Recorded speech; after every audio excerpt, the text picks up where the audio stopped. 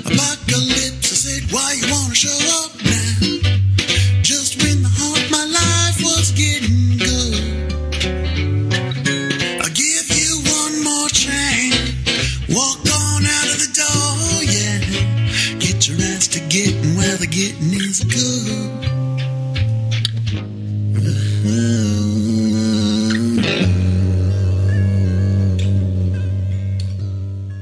The Theater Horror Story.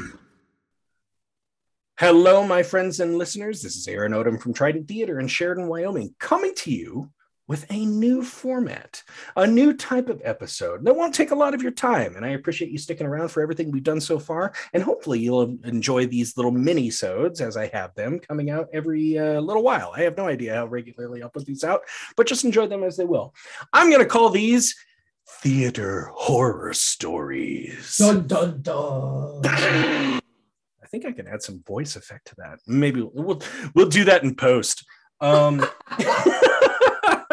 But for my very first one here, I have the guest on episode 26, John Dennis's Thunder, who provided so much wonderful laughter and so much fantastic insight, and was very happy to return and talk to us about her particular theater horror story, or at least one that came to mind.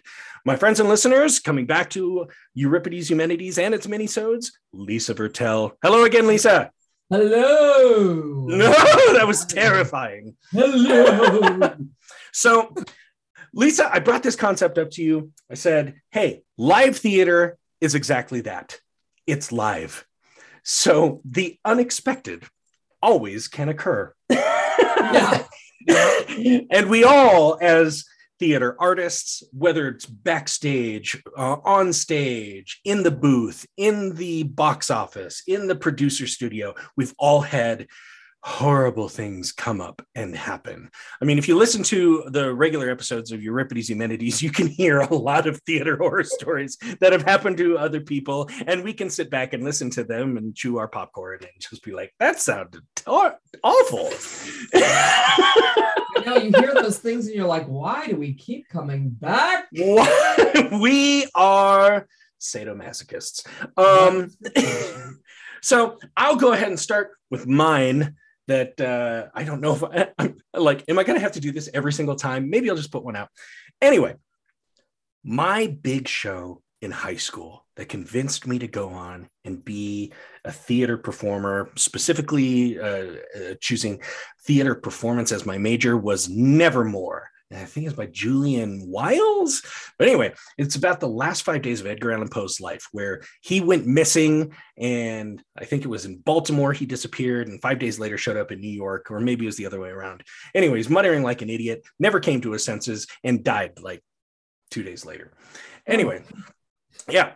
So this play suggests that his writings have come back to haunt him, and they may be taking a corporeal form, but we don't know. It's just Poe kind of going through his madness.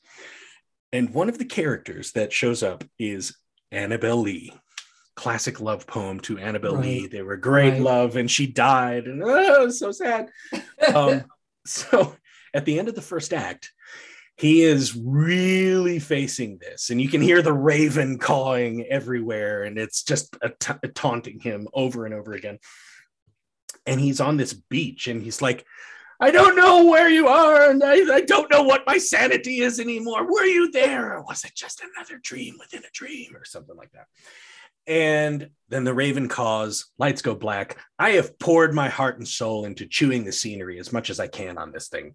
And and there are people out in the house who, like, through the monologue, there were some kind of like titters of laughter, and I'm like, okay, so maybe it's nervous laughter because I'm really pouring myself into it. And they're like, geez, Odom's hamming it up. Right.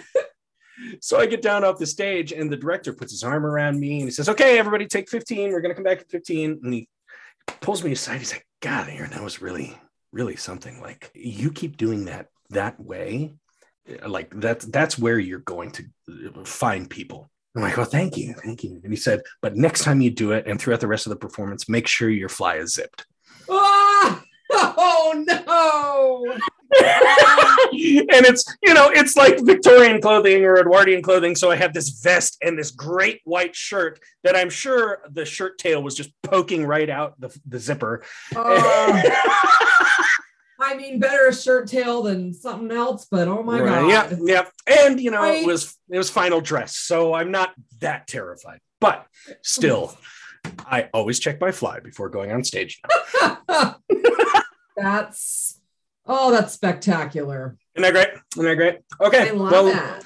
What do you got for me, Lisa? You said you had one that like went to some upper echelons of certain theater or something. Yeah. Like that. So this, I mean, I have a million of them that happened to me personally, but I was in a production of Private Lives, and the theater our production got delayed because they had to do some emergency construction on the theater space. Oh, okay. The reason this happened is because it was in an old movie house and there were no restrooms because, the stage space was the old proscenium and the actor dressing rooms, I'm doing quote unquote marks, dressing rooms were sort of like curtained off in the very back and there were no bathrooms.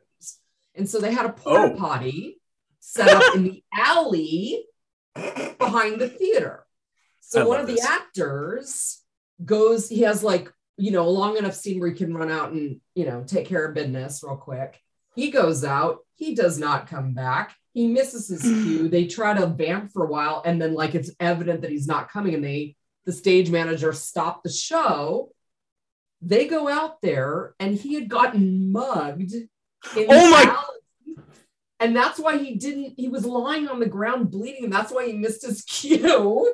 And so they ended up pushing our production back so they could actually construct some bathrooms backstage. And I'm like, I mean, that's absolutely horrific. I appreciate that guy taking one for the team because that would no. I mean, and I've missed some cues for some really shady reasons, but never once because I got mugged outside of a porta potty in an alley. Oh my God. Oh, and that there was a meeting that happened like the next day. They're like, well, so-and-so got attacked. So what are we going to do? Maybe we should take some money out of the budget and do those bathrooms finally. I don't know. Oh my God. The things we go through, the things I'm kind of out of those kind of shows now, but God, we've been through so many where it's like, well, you have one chance to go to the bathroom before we open the house and then, Godspeed. Right. And find your window, as it were. Oh my God, that's fantastic. It. Well, that was truly a theater horror story. And did that guy continue acting after that? I never found out if if they even finished the run of the show. I think he, from what I heard, had to go to the hospital and stuff. So I don't know if he missed okay. So it wasn't that's right, because it was you're the follow-up production after that. Yeah. Okay. Whoa. But that's why my show was delayed, because he had the audacity to get mugged in the alley. I just can't wait to get some lovely mail from that gentleman. It's like, you don't have the right to tell that story. Well, Lisa, thank you for that. That was an amazing horror story. And for my friends and listeners, we will see you in our next episode. Ta-ta.